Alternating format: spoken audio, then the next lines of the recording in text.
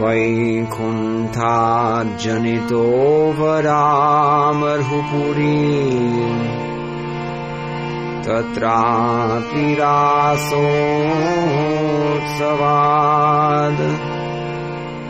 वृन्दारण्यमुदारपाणिरमनात् तत्रापि गोवर्धना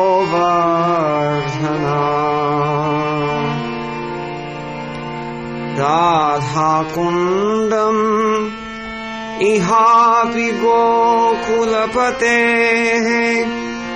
प्रेमामृताप्लावनात् कुर्याद् अस्य विराजितो गिरितटे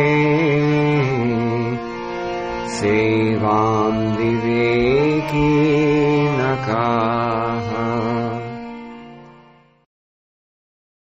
The holy place, known as Mathura, is spiritually superior to Vaikuntha, the transcendental world, because the Lord appeared there. Superior to Mathurapuri is the transcendental forest of Vrindavan, because of Krishna's Ras Leela pastimes.